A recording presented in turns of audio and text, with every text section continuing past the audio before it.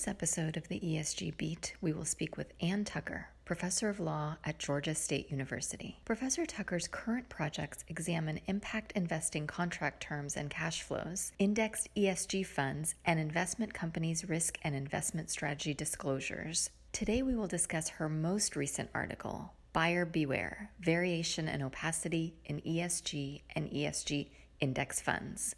Welcome to the ESG Beat, Ann. Thank you, Amelia. So let's start with the title of the paper we're discussing today. Buyer Beware, Variation and Opacity in ESG and ESG Index Funds. Now, that sounds like a rather dark and scary title. So what precisely should buyers beware of and why? Right. So I guess maybe I should start with the very first thing, which is my co-author and I, Dana Brockman-Reiser, we wanted to believe that folks could save for retirement and put their capital to good work. But we were also fearing that it was too good to be true. We always make this like Snackwell's fat-free cookies of the 90s or the pink ribbon yogurt campaign analogy of like, it's too good to be true.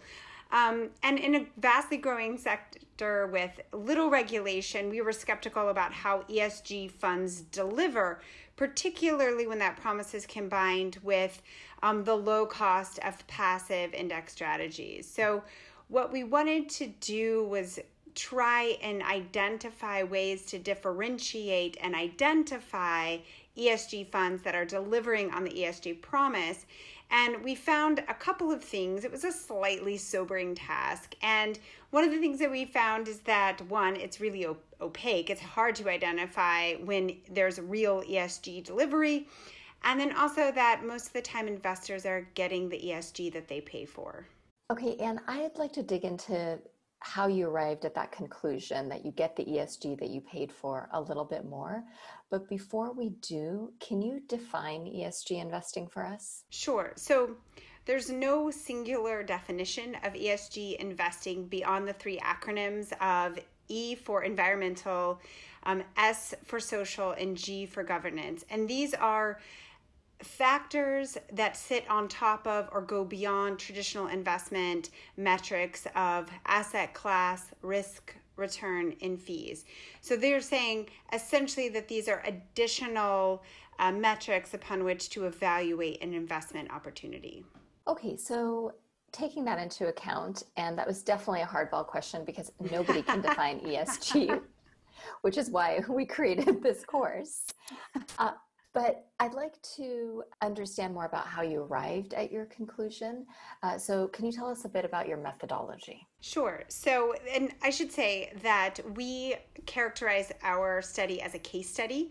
So we're using it for descriptive account. There's not a causal link.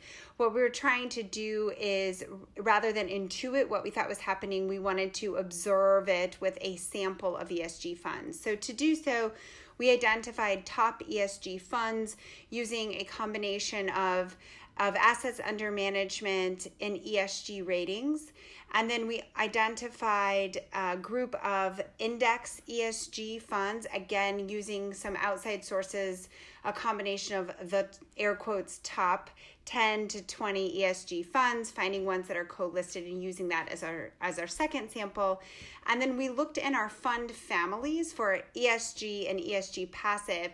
And if we could identify a non-ESG comparison fund in the same asset class and the same fund family, we included that in our non-ESG comp. The idea there is that if ESG is different, then we should definitely see that within the same fund family and the same asset class.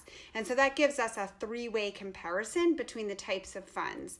And then once we had our sample of funds, we looked at 5 key indicators. What is their disclosed ESG strategy? So we looked at the summary prospectus and the full prospectus for their description of ESG investing. We looked at their voting records on 3 ESG, sort of unarguable ESG votes on climate change, gender diversity, and on political spending. So we looked at their voting on those proposals. We looked at their top portfolio holdings, so the companies in which those funds are invested. We looked at their fees, and then for the index funds, we also looked at their tracking errors. Okay, so let's move to where you begin your inquiry by focusing on how ESG investing has been operationalized. And you alluded to this just now, that you draw a distinction between passive and active ESG. Can you help us understand why that distinction matters? Sure. So two things. So if we think about ESG as an umbrella, a majority of that is going to be active strategies where a manager is picking funds and reviewing each investment for the particular fund. On the other side of that spectrum is going to be our passive funds. And there, the strategy is not or the investment decision is not based per portfolio company, but rather the fund is created subject to an ESG index. So it is a predetermined number of companies, and the fund simply invests in those predetermined companies. And so with the passive strategies, the big distinction is this predetermined set of companies, and then also the lower fees that are associated with investing, because an individual investment decision is not required to maintain the fund. So how does that pose special challenges, the fact that these funds are passive? So, right. And passive investing is a huge trend across the board, and that's not necessarily a bad thing. It offers low fees, and fees have historically the greatest impact on an individual investor's return over their lifetime of savings. So low fees are great, and passive products provide that. There's something almost antithetical about ESG and passive, because one of the ideas is that one of the ways that you can be an ESG investor is through active governance and prompting and encouraging and prodding a company to be better in terms of its environmental footprint, to be better in terms of its inclusion and diversity policies, to be more transparent in how they govern and participate in the larger society. So there's something antithetical about that with ESG. The other piece is we normally think of passive as taking a share of like the S&P 500 or a share of Fortune 500 companies. And so it's an objective external measure, and the fund says we're just going to take we're going to be fully exposed to whatever that market is or whatever that measure is.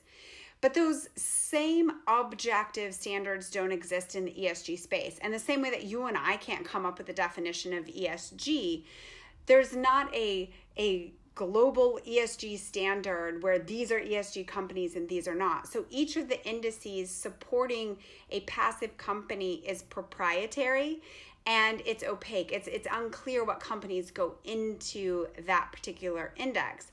And so the particular index providers are the ones that create these indices, and the funds are paying those providers for essentially the list of companies.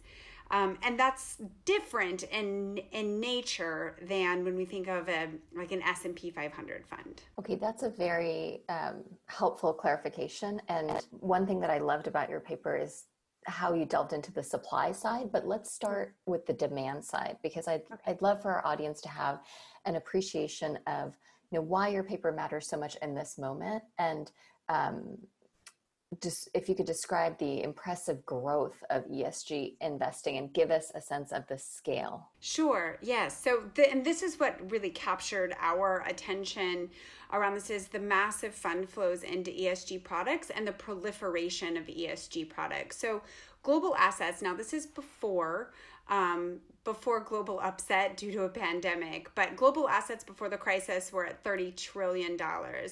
And at the start of 2020, there were 300 funds that have the ESG label, where there were less than 100 in 2014. So the space has tripled in a short period of time. It's also, we see proliferation of ESG products and institutional investors' portfolios and in 401k offerings. So over 30% of institutional investors have ESG exposure. That's a big change from when I started looking at mutual funds maybe 8-10 years ago. It's also part of a larger stakeholderism push, and we see this with like the BlackRock, Larry Fink urging companies to be more attentive to these issues, the Business Roundtable's statement on the purpose of corporations, and essentially this notion that ESG is creeping into, to the extent that there's an investing zeitgeist. ESG is certainly a part of that. And when we think about sort of this growth, and this is fund flow growth, we were curious about what some of those drivers behind the growth might be. So of those drivers, then I think there's clearly a shift in individual investors' preferences. And we see that particularly among millennial investors, so folks acquiring new wealth through either income or through interfamilial wealth transfers. We also see a shift in intermediaries. I already mentioned the number of investment menus that offer ESG options, but also if you think about family offices that manage wealth for high net wealth individuals, in an effort to provide value, there's a greater push on ESG. We also see sovereign wealth funds, EU pensions, a huge driver at the forefront of this. Insurers are exposed to ESG, and then endowments and foundations that are able to make PRI, so program-related investments.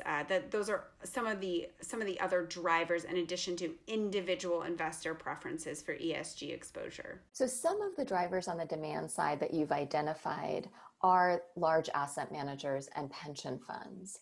And while those large asset managers and pension funds are termed passive investors, they are actively engaging on ESG issues, as we've heard from other guests on the ESG Beat. How does your theory square with that? Sure. So even when a fund is a passive ESG fund, so they may not have the resources to allocate for that fund to to strong arm corporate management or really push for a resolution.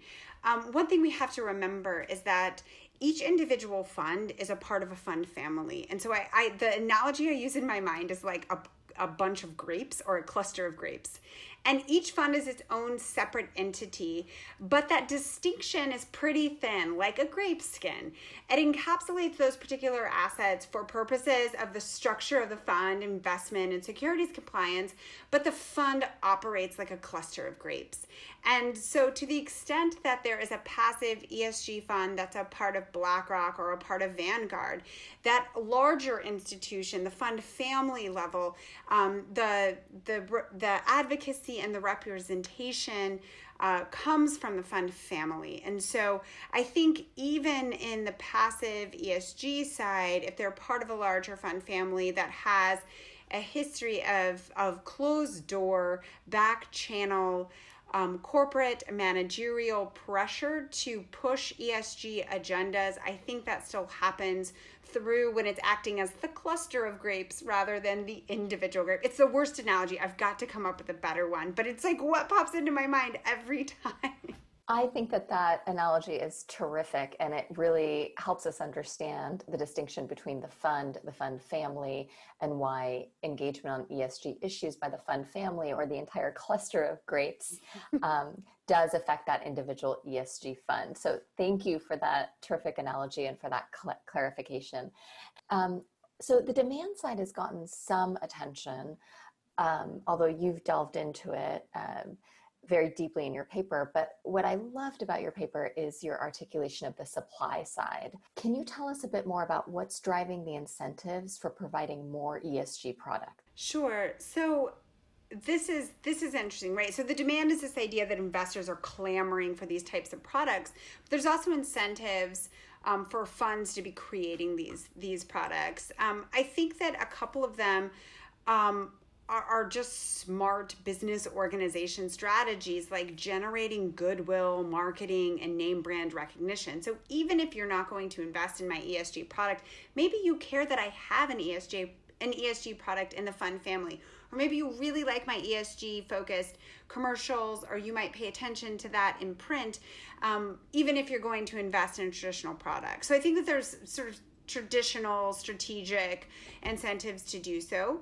I think that there are other incentives from the fund's perspective as well. There's been a massive fund flow into passive investment vehicles, which as we talked about earlier, are great for individual investors. But if you're a fund, you make money on your fees and your fund flows. And if you're getting massive fund flows out of your higher fee funds and you're only getting new flows into your lower fee funds, you're losing money. So creating ESG, particularly ESG active funds, is one way to retain active strategy fees and to attract fund flows into your higher fee funds. The other one, another main reason that's much less cynical is that if we think about ESG as an investment strategy and not as an asset class. So in other words, like diversification is an investment strategy that applies whether I'm looking at domestic equities, foreign equities, bonds, etc. It's a strategy, not an asset class. If we think of ESG in a similar way, that it sits on top of different types of asset class, and it says we're going to look at traditional investment metrics and these other aspects because we believe that these other metrics matter. They can smooth risk and they can enhance return over time. So if ESG is a strategy that has that strengthens the fund, then the fund has incentives to incorporate those strategies. And I think that there's early evidence that that is the case. And that's such a helpful distinction, identifying ESG as a strategy rather than a unique investment product. And it's a little bit how I think about ESG as well. I think about it as a process for mitigating risk rather than a set of discrete issue areas, from plastic straws to board diversity. It's a way to operate. So I think about this of like, it's not the destination, it's how you get there. And ESG is not, there's not like this ESG land. It is a process, it's an ethos. It is a way to evaluate, and it brings a set of rigor to that to that evaluative process, but it's not necessarily a destination. I completely agree with you. Now, that framing might help explain why ESG funds have fared better in this crisis. And there's all sorts of speculation going on as to why that's happening. And I can tell you that some of our colleagues were almost enthusiastically saying, you know, the time for ESG is ended when the pandemic started. But we're really not seeing that. We're seeing the ESG funds being quite resilient, so far at least. Why do you think that is? Right. So I think that if we think about it as an investment strategy and as a means to diversify off balance sheet risk, because traditional investment metrics are very much focused on the hard assets of the fund and the exposure of the fund. But if we think about it as a way to diversify off balance sheet risks, and those include risks to our human capital, our supply chain stress, risks associated with climate change, then investing in a company with a strong ESG footprint is investing in companies that have resilience in the face of changing climates, changing markets, and even pandemics. I think the whole point about human capital and supply chains are particularly relevant in the current pandemic. And I think the climate change, thinking about ways that companies minimize their risk to climate change and minimize their contribution to climate change. I think those are perhaps more intuitive, but I think the pandemic has really highlighted these issues around human capital and supply chain stress. So I always like to end the ESG beat with a magic wand and a crystal ball. So I'm going to start by giving you a wand, Anne. You've made a very compelling case about how hard it is for consumers of ESG funds to cut through the noise. I mean, you're an empiricist, and it's been hard for you to cut through the noise. So if you could wave your magic wand and make changes that would make ESG funds less opaque, what would those changes be? And I know that you've identified legal reforms in your paper, so please include those, but what sort of self-regulation or market changes would you make? Okay, so I think for the sort of step one is, I think, a standardized definition of ESG. And that definition can be equal parts top down, like where the SEC or a group of regulators set some parameters around what ESG means. It currently exists as too much of a marketing label, and it's too ripe for greenwashing. Being able to hold some shiny thing up and say, look, it's ESG, or to rebrand a fund without changing any of its investment strategies and saying, oh, we may consider other things. That is too weak of an ESG proposition, and it dilutes the good and the value of the funds and the products that are delivering on ESG more strongly. So I would be a proponent for a standardized, or at least a agreed set of principles around ESG investment. And those can come internally from the market. Those can come top down from regulators. And I think as the field matures, there will be some natural narrowing coalescence around a definition, but there's certainly industry groups and regulators that can expedite that coalescing or that narrowing of a definition. So that's one for me.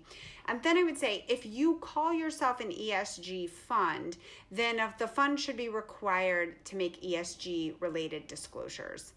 So to be an ESG fund, you should have some additional disclosure obligations that would be a part of the fund's prospectus in a US framed world, and similar types of ESG disclosures. The EU already requires some aspect of that. But here I would focus not necessarily, we often focus disclosures on the portfolio companies, but I think here the issue of transparency is imperative at the fund level, that the fund disclose what its ESG process is. And like, for an example, is if they oppose an ESG resolution, they should have to state why. So I'm certain that not every climate change resolution is a good one, but if you vote against it, as an investor, I would like to be able to know why, or as a researcher, I would like to be able to know what was wrong with that particular proposal, rather than just going through individual records and seeing, you supported this or you did not. So those would be two areas where I think I think that would help in both transparency, and it would minimize the opportunity for greenwashing of funds. And if you minimize the greenwashing, then you create more space for the funds that are delivering on their ESG promise.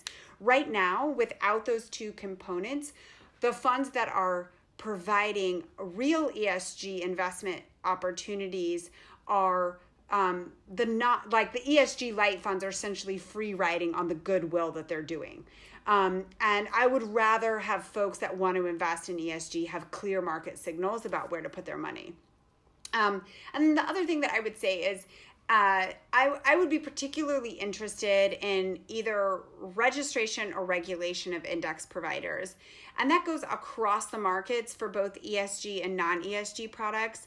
I gave the example earlier about the S&P 500, but truly there are as many different variations of index providers or indices in the market as you can think of. And that then puts a lot of power in the hands of the index providers, and it adds another layer that makes it opaque. It makes it really hard to see what's going on. And so registration of index providers, transparency as to index composition would be sort of my other component of my magic wand, I think. And then I would say maybe one last thing, and that is, I just thought of this.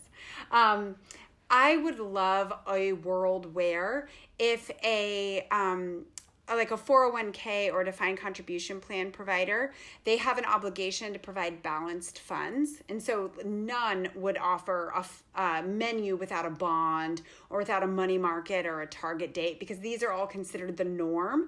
So I would love to have a norm evolve where no one would have a retirement plan menu without an ESG option. So I would like that 30% number to be 100%. That's my magic wand moment. Well, I share that goal, Anne. So Now we're going to end with your crystal ball. Where do you see the future of ESG funds headed in the short term? I see continued strong growth in terms of fund flows.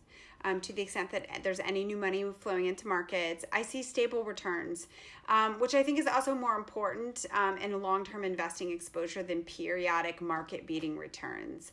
And I see growing empirical evidence on this idea that when we look beyond balance sheet risks, we get a greater and more nuanced and sophisticated understanding of risk that helps us build a more sophisticated and durable portfolio. I like your use of the word durable. It reminds me of a word that's being used a lot lately, which is resilience. The word returns is increasingly being replaced with the word resilient. So thank you so much for taking the time to be with us today. I've learned so much, and your paper is terrific. And thanks for taking the time. Thank you, Amelia. It's always fun to get to talk about these projects, and it's always fun to get to talk to you. So this was a real treat for my day. Thank you. I'm Amelia Miazad from Berkeley Law. Thank you for staying on the ESG Beat with me today.